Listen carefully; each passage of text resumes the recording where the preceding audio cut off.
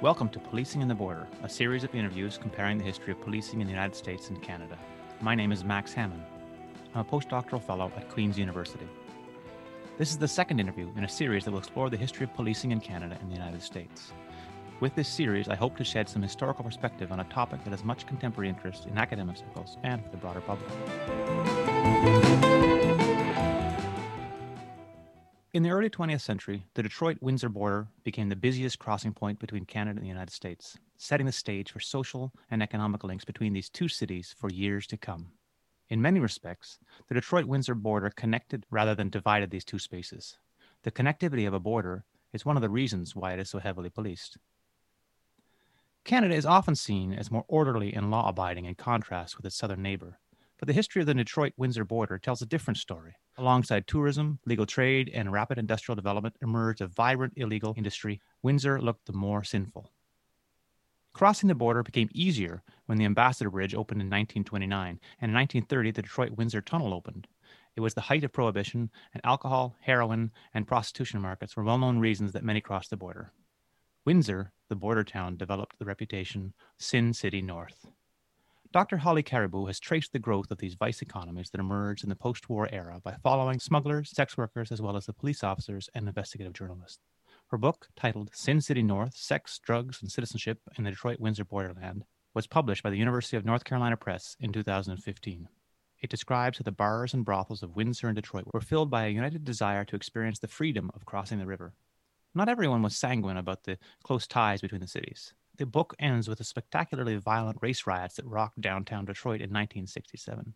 The border was closed, and residents of Windsor could only watch while across the river, Detroit burned. The relationship between the two cities would be forever changed. However, as Karibo shows, calls for reform and stronger border policing had always been part of the struggle to keep the border open. Transit cards were printed, inspection booths were created, police investigations were stepped up, and border guards were hired. Understanding the border zone means understanding this pendulum of vice and order, regulation, and freedom. Taking us beyond the Prohibition era, the book shows how vice was also intertwined with Cold War anxieties and the politics of class, gender, and race. Border transgressions were not just about state sovereignty. As Sin City North shows, the meaning of vice and order cannot be separated from the efforts of residents to define and express their own understanding of community and belonging. Karibo argues that these tensions are inherent in the conception and understanding of citizenship and belonging. Issues of vice in the Detroit-Windsor borderland need to also be located at the intersection of gender, race, and class. Dr. Holly Karibo, welcome. I'm so pleased you're here to talk about your book. Thanks for inviting me. So your book opens in 1950 with the criminal sentencing of a Canadian bootlegger, Joseph Asif, by this county magistrate, Joseph Hanrahan, for bootlegging. What can you tell us about this court case, and why did you start the book in this way? So I started the book off for a few reasons. This was really one of the earliest, sources that I found that really got me into this whole project.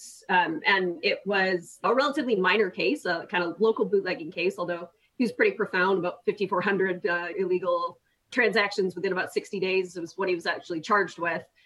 But what was so interesting is that this was a local case that was covered in Maclean's magazine. So it was getting national coverage in Canada. And it was really speaking to what the magistrate Hanrahan seemed was a growing problem in Windsor, and that he was essentially declaring that this was just one of so many cases he'd been seeing of all sorts of vice-related crimes happening. And you can get the sense from the article, he's just sort of exhausted with sort of dealing with case after case, and essentially accuses the Windsor Police Department of complicity in turning a blind eye to local activities. And so it's a story in some ways with all of the kind of sensational aspects to vice-related stories generally, right? It's got the illegal activities, crime, cover-ups. And so I sort of piqued my interest in what was happening. Is there really something seriously wrong in Windsor, as the article was declaring to the national audience? And it sort of got me thinking about how to turn this into kind of a borderland story about policing and regulation and what was actually happening along the border. So it's a story of scandal. How would you say what's the role between the police and the public image? Yeah, I think public image is really important, and particularly around borderlands and ideas that people have about border spaces as sites that are inherently dangerous or that facilitate criminal activity. And perceptions of lawlessness, particularly in Canada, I think are interesting and sort of fascinating to think about the relationship between the US and Canada, how they're represented sort of differently. And the public and sensationalism around crime is, of course, has always been sort of the public's interest. And so that was something that I really wanted to kind of dig into. How were people experiencing this sort of in lived realities, but then how were these sort of construed in public opinion, and what can we learn from either the overlap or the disconnect between those two sides of it? Is there a contrast that you would draw between the Canadian and the American perceptions of the of vice and of criminality or the police involvement? So one of the relationship that I'm particularly interested in there is thinking about how Canadians understood crime in the United States and then how Americans understood crime on the Canadian side of the border.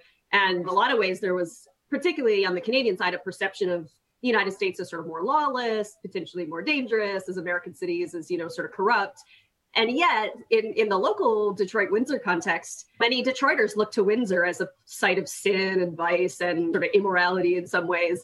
And so it's sort of the perception of the other back and forth that I think is such a fascinating dynamic to look at. And that in some ways is sort of inherent in North American border towns outside of just Detroit and Windsor. I was really interested in tracing this. How do we understand and sort of perceive another side of a border? What draws us to that? How do we get misconceptions, or sort of how are those built into our those relationships? Yeah, Windsor is this Tijuana of the North. And I think that encapsulates this whole idea of this mystique of crossing into another space where you can get away with things that you wouldn't do at home. The relationship between Canada and the US is often seen as cooperative rather than antagonistic. And that's this particular contrast with the American and Mexican border. Can you comment on where this book sits in that discussion of, what are the borderlands of the United States, and what is the relationship between Canada and the United States? And why did you want to talk about Windsor and Detroit? Well, I'll start with why Detroit-Windsor. I grew up actually in the Detroit area. So, and then I moved to Ontario for school, and I was there for about 10 years. And so I was really, it kind of grew out of my understanding of that region and experience crossing the border, living on both sides, and then kind of thinking about that dynamic. Does that give you a particular sense of a normalcy? I mean, do you think that gives you a particular understanding of this connection between these two places as opposed to a division? Yeah, I mean, I think so. Crossing regularly, participating in economies on both sides of a border, going through immigration processes, so all of that, I think, kind of makes you just much more aware of the dynamics that both connect and divide people on each side of a national line. And so I do think that in a lot of ways, especially if you read national news stories or discussions about borders, there's this conversation that happens up here, but actually on the ground, people experience those spaces much differently and much more personally. And people are connected through family and work right across the border. And that's something that really falls out of national debates. We focus on crime, we focus on smuggling, we focus on border patrol or customs. What is the difference between the northern border and the southern border? So I think in some ways it differs significantly in terms of public perception. So the idea of the US-Mexico border as a space of lawlessness, of violence, of hyper-policing, and this idea that the border doesn't really, there's not much of a border, or it's not really thought of particularly dramatically, and at least from the US perspective looking north. Both of those images are sort of deeply problematic and inaccurate. So in some ways, I think it's important not just to think comparatively about US Canada and US Mexico, but then to think about each border region as sort of its own space, and that shares commonalities with other border towns, but that has its own unique dynamics as well. When you talk about US Canada border, right, there are all sorts of different types of crossing spaces, border towns, and that reshapes the experience. So in some ways, it's less a comparative on US Canada for me and more thinking about each sort of localized context and how that fits into our standard understanding of borders and how people experience them. I mean, I certainly think that there's, for people that live in, say, Detroit and Windsor, you're acutely aware of the border that's literally running through the region. 1 mile separates the two cities. If you stand in downtown Windsor and you look at the skyline around you, you're really seeing Detroit. And there is a real connection You see border patrol agents, in the cities. So I think that they are sort of inherently borderland cities, but I will say unevenly. And that's something I kind of try to deal with in the book. And that in my own research, I kind of struggle with, because when I was in Windsor, it was always a border town. It was evident in sort of everywhere you sort of go in Windsor, there's this looming presence of Detroit and the United States more generally. And it's more muted in Detroit than in Windsor. And I think part of that is the size disparity between the two cities. Detroit's just a much larger urban center. I think that makes a difference, but it sort of feeds into some of this larger dynamic between Canada and the United States, the larger politics and economic relationship between them that in some ways, I talk about standing in Windsor, researching there, it was evident in all the sources. In Detroit, I really kind of had to look a little harder think about what that border meant. And so I think that there is a clear borderlands dynamic and identity in the region, but maybe not necessarily evenly in the same way on each side. There's the one particular picture, I think, of Wallet Avenue. You can see the background of Detroit, and it's quite amazing. It's almost in the city. You couldn't reverse that image. Well, you can. It's just maybe a little less dramatic in that sense. Or you have to dig a little bit deeper. You have to get past the big buildings and in order to get into some of those stories. Well, and that for me was kind of that's sort of an apt metaphor for the research process. And Detroit also has a multiple identity, in Motor City and in a different way that kind of, I think, is looming a little more evidently than the border aspect to it. But it's still, especially right downtown Detroit, I mean, you're literally on the river, you're on the borderline as you're within the city itself. So one of the things that I've noticed when I walked in Windsor was the sense of the looming bridge. In 1929, the bridge, in 1930 is the tunnel. What does the bridge do to the relationship between these two cities, and how does it complicate policing? On the one hand, it streamlines what was already a really robust crossing process. You're no longer relying on ferries. Larger numbers of people can cross much more easily. Thousands show up for the opening of this bridge, right? And they walk across, and it's sort of this big showing. And yet at the same time, this era is starting to bring in, or it's starting to literalize a much more evident policing apparatus at the border. And so the process of crossing with border guards, it's not what we have today exactly, but we're sort of starting to build up in that sense. And that can often frustrate local residents who aren't necessarily used to the same sort of interrogations or just slowing up the process. So I sort of see it as an important moment that had been building with the cross-border connections, but that makes that travel much more easier, quite literally, and then changes some of that dynamic. And so it's that the formalizing and the actual appearance of having booths at the other side where you can have customs agents standing there.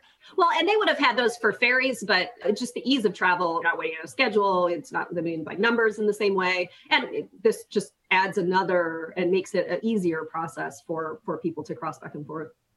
Is it easier to police that movement of people back and forth? That's a hard question to answer. I think that was the goal. And they built the inspection stations with that very process in mind, that they could get more people through every hour, that they would be able to know if people were smuggling illicit goods or not paying customs duties.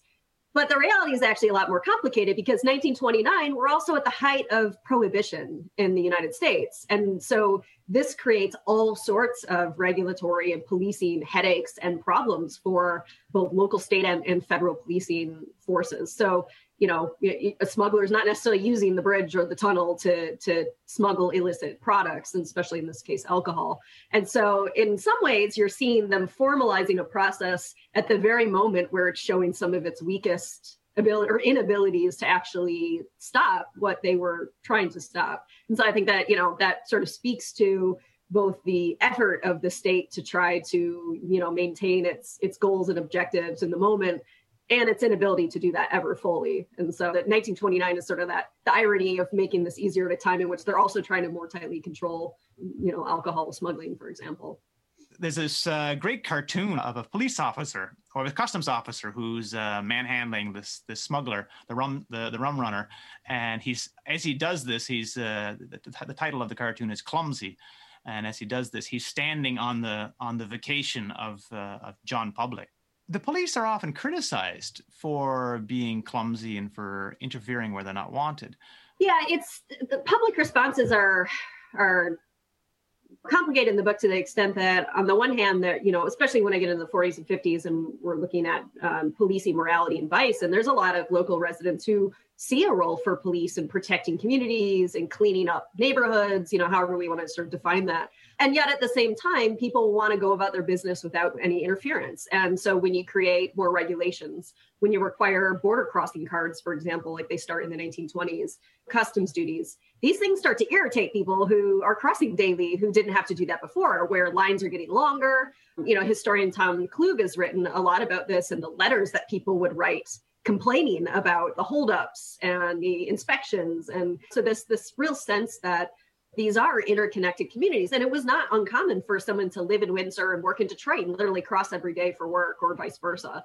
Even little changes could really hamper those experiences. And people felt that on a regular basis. You can imagine if your business relies on tourists or, people coming across and buying goods or, medical services, whatever it might be, if you're losing customers who feel like it's becoming increasingly more difficult to cross, that affects you very directly. And so you're going to look at that differently as it starts to affect, your bottom line or your business. So, the RCMP in Toronto are talking about all the Americans who are coming up. Detroiters are talking about coming into Canada for stronger kicks. Does that work for both sides? Do you see that more of Americans trying to escape into Canada to have their weekend away? One of the challenges for me researching this was that Canadians were sort of one part of visitors that traveled to Detroit in a way that Americans were just so much in number, as travelers and tourists, so much more obvious in Windsor. And they talk about, the accents of the Americans in the bars or the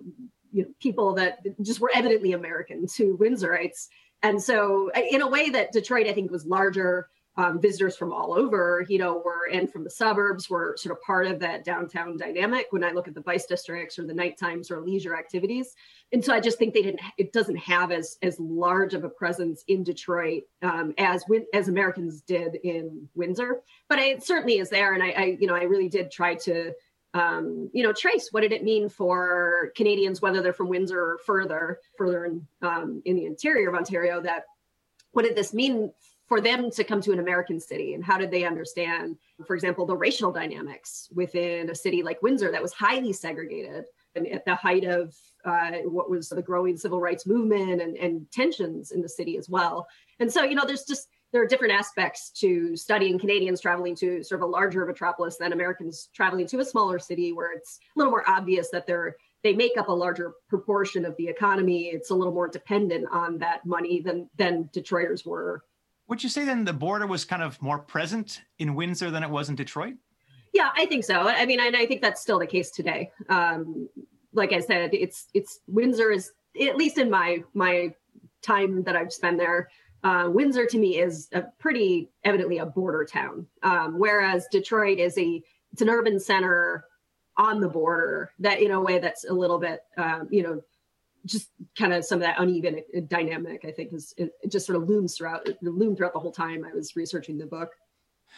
A big part of a big part of your argument is to say that the history of Windsor and Detroit has to be seen as connected and not as separate.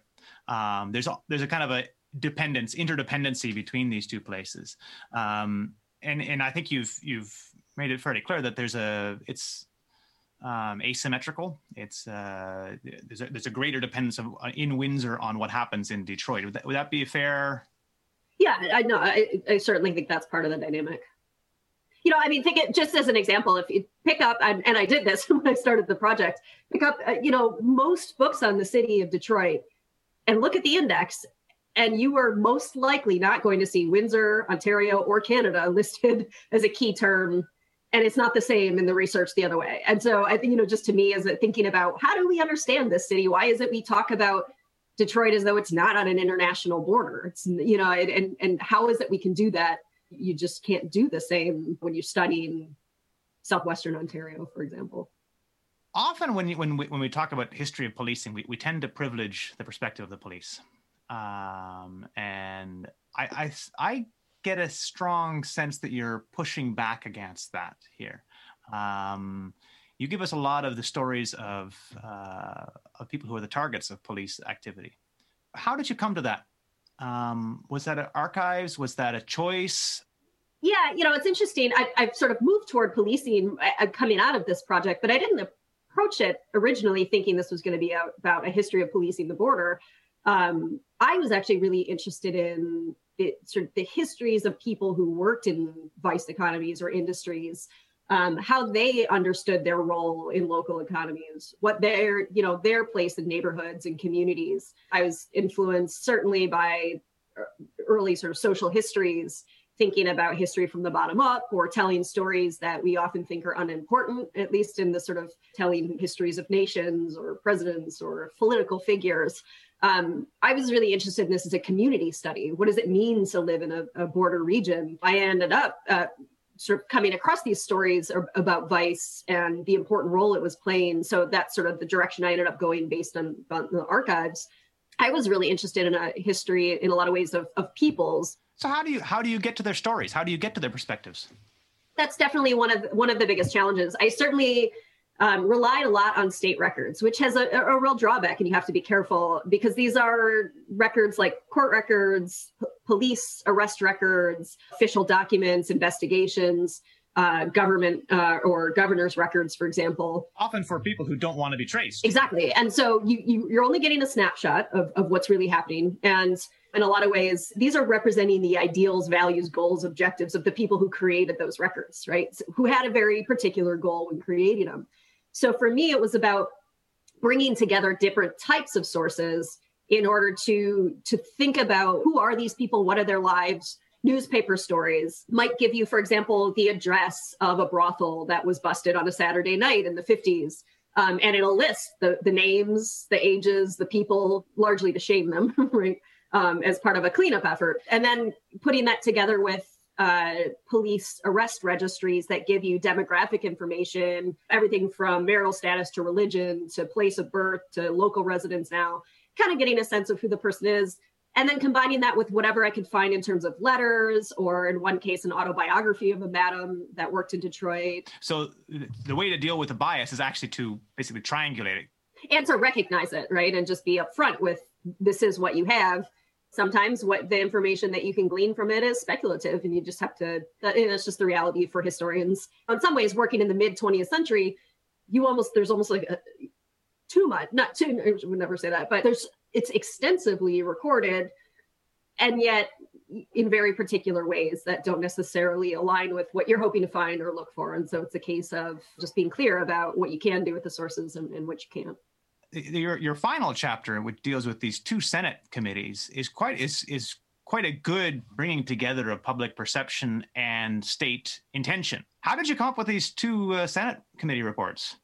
Yeah, the 1955 Senate committees. Well, and what was so great from my perspective as a historian is that these were Senate committees held on, essentially both of them were tasked with studying the drug problem in each country. And they happened the same year. And in fact, two of the Canadian senators were asked to come sit on the American Senate committee. And so there was a real connection between the two. And so it provided a way to compare and contrast how the Senate committees played out in the Canadian context and they were much larger in the US context. It was a much larger scale, took much longer, but they provide this opportunity to think about what kind of language are people using about drug users and addiction.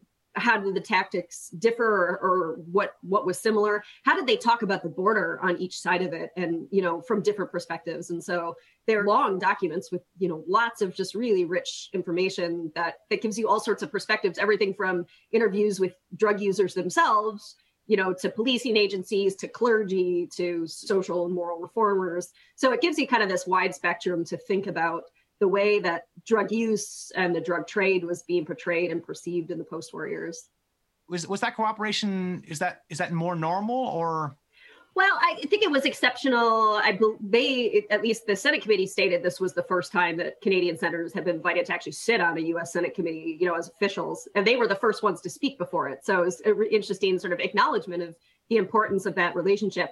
Part of it is that the Canadian Senate had wrapped up its committee hearings already, and so they kind of had experience. They were brought down as they had already gone sort of through this within Canada, and now the United States is going to take on a similar role. But in some ways, then it also speaks to what was an effort at international relationships within the Cold War period. So building a connection between the US and Canada and Mexico, really being able to build up an enforcement apparatus, to building cross-border cooperation in this sort of sophisticated modern way, and providing themselves as contrast to Iron Curtains, regulations under communism. But this was cooperation and friendship across the border, at least in the official context. It often did not actually play out that way as policing on the ground gets much more complicated. And so there's that. It's a really interesting relationship between how the community, the policing institutions, the interdependence between them it fluctuates. And yeah, I mean, with the story of these police officers basically being asked to act as traffic cops outside the brothels, I thought was a very good illustration of this community entanglement that happens. And I assume that was probably said in jest, but it does seem to me that what is deemed vice from a faraway place in the community itself may actually have a very different meaning, or a different acceptability. Part of the book was trying to think about, there's the legal history and there's the law, but then there's the actual practice of people. So the difference between talking about legal, illegal versus licit, illicit, what's accepted or unacceptable by community standards isn't always the same thing as what's legal or illegal according to the law, right? And prohibition was the most obvious example of that failure of the federal legislation to actually take tone of the people that it would be enforced against. So I remember that story of the farmer driving from Kansas just to cross the border. Well, and it was even fascinating the way that it led to hotels on the Canadian side of the border suddenly investing in ice boxes for the refrigerators and things that would entice the tourists for what they knew they were actually there for, right? So part of the construction of this book is that you yes, you have a border, yes, you have regulatory regimes on it, but you also have a community there which is trying to figure its own responses to the law, its own responses to nation projects, and at the same time to get to work. And to be clear, that community is divided. There are many people who wanted stricter enforcement of these laws, right? They wanted a vice cleanup. So I was trying to look at the different perspectives of what, to some, it's a crime, it makes the community more dangerous or unsafe. And to others, it's a way of life and a necessity. And so I think that dynamic also internally, border aside, sort of is another dividing line within the communities that I was really interested in. Is that, there are two cities, but in some ways it's almost one community. Is there a way in which the border generates a shared community experience?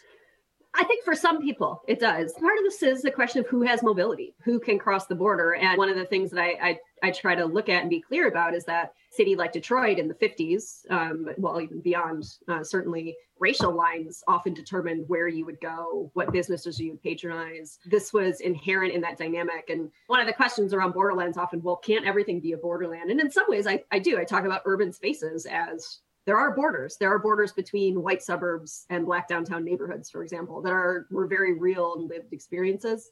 In some ways, the vice districts became a place actually where interracial interactions happen more so in Detroit than maybe in the suburbs or surrounding neighborhoods. There are internal lines as well that sort of animate it. So I think that you can speak about a borderland experience, but not everyone certainly shared that in the same way or to the same extent. How do the change in laws affect the way in which the border is approached? Because we start to see now, even if we add in COVID era, we could say, well, yeah, you're not crossing the border until you get a vaccine shot. Previously, it was not carrying alcohol across. We're seeing legalization of marijuana in Canada. I don't know what the state is in Michigan, but obviously the drugs and alcohol, maybe even with prostitution laws, that may be shifting. How does the changing of laws and legalization of things change the way in which the border will be crossed or approached? Yeah, I mean, it certainly can have a pretty dramatic impact. We're thinking in a more contemporary context. I mean, really, I started this project kind of in the early post 9/11 era, and that dramatically, the laws passed in the wake of that dramatically affected the U.S.-Canada border. And were felt quite literally. Right now, suddenly you have to have a passport. You're seeing a much more intensified surveillance. All discussions about the types of technologies that they were going to be able to use in the name of sort of war on terror, what all those conversations, right?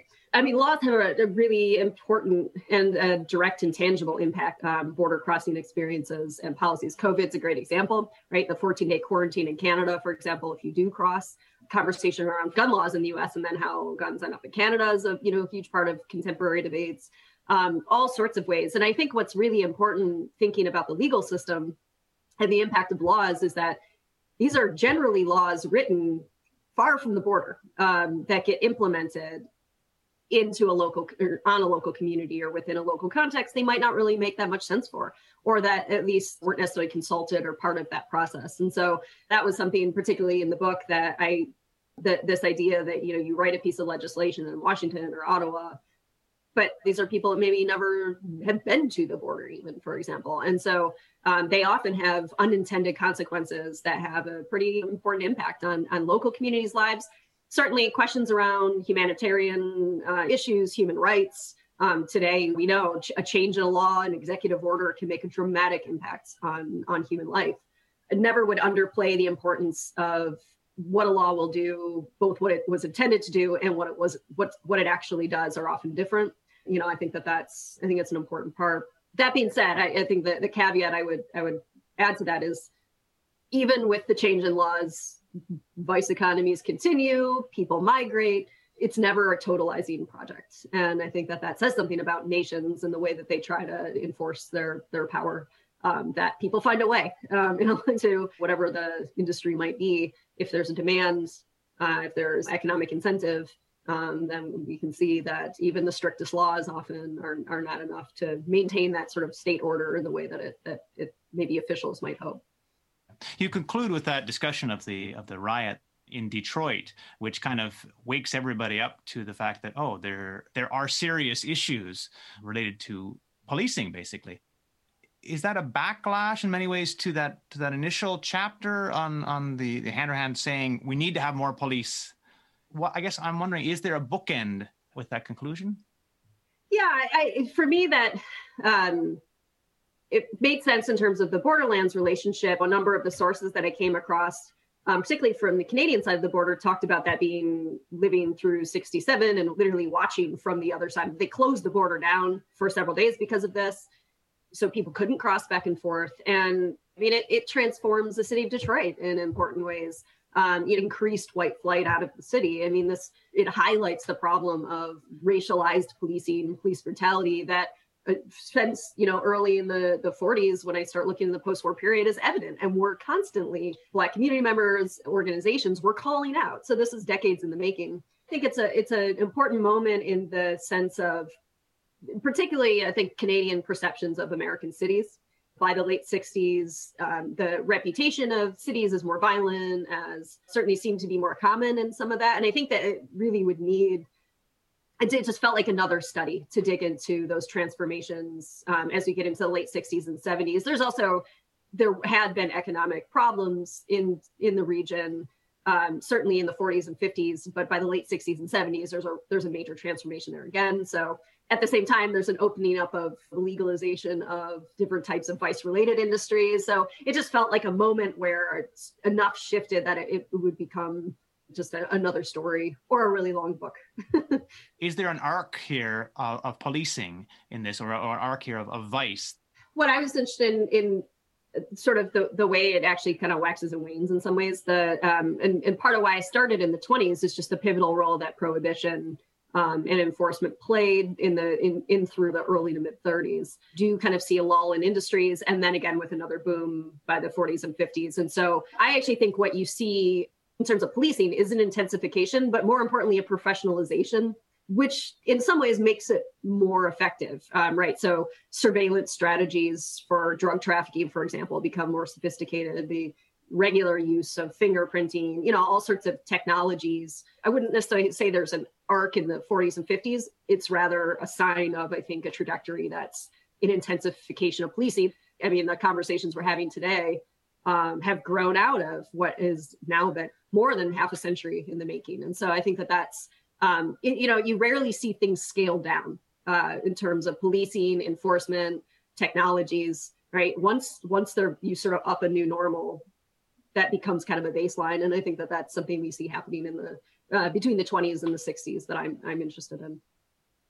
Well, we certainly see with the development of the toll booths on the bridge, the increasing control of the border, the ability to actually watch whether we're using drones and of surveillance, helicopters.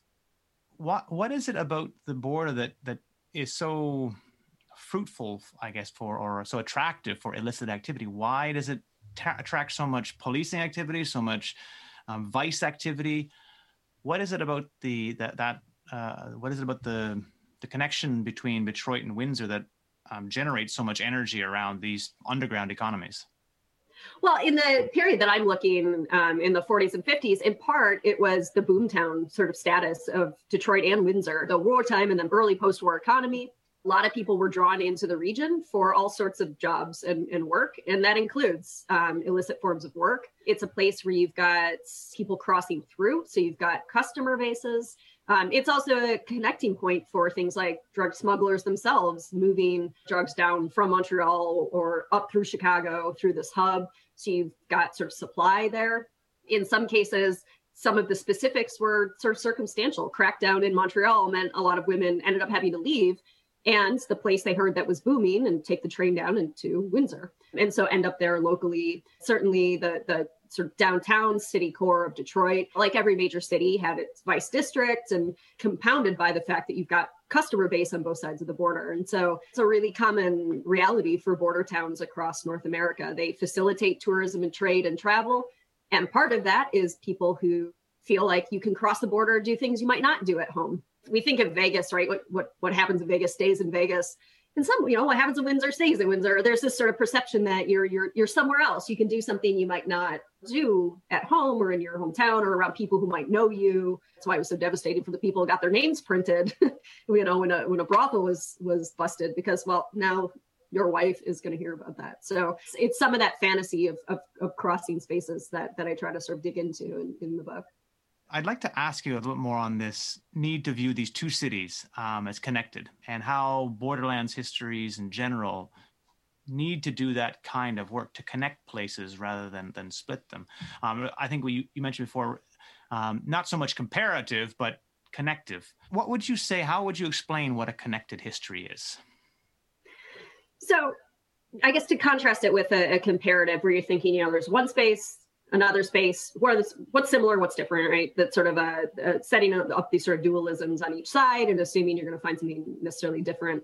For me, it's about thinking not necessarily what unites people across the border, but it shapes the region, but it doesn't completely divide or disconnect people. And so when I think about connective, it's across the national line, across communities, across neighborhoods, but also thinking connectively between U.S., Canada, U.S., Mexico, for example. What can we learn by taking snapshots of border towns in multiple spaces, thinking more connectively rather than assuming they're going to be inherently very different types of spaces? So to me, it's just connective. Kind of early on in the project seemed to fit the dynamic, particularly in Detroit and Windsor. But I think more generally as a more methodology for me is the way I tend to think about how can we think across communities.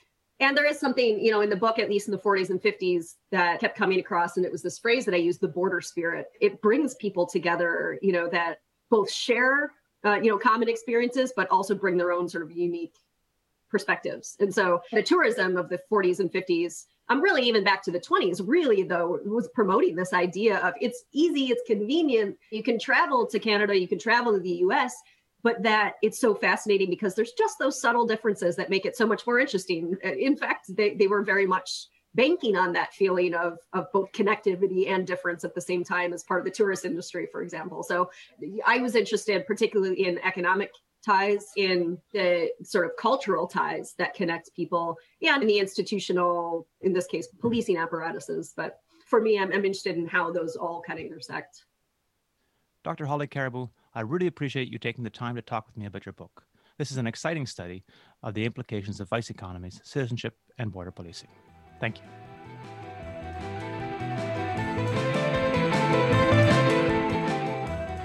I would like to thank Kathy Buchanan for the support that has made this postdoctoral fellowship. Thank you to the History Department at Queen's University and the Nugent Fund for supporting this series. This interview was edited and produced by Jessica Schmidt. Thank you.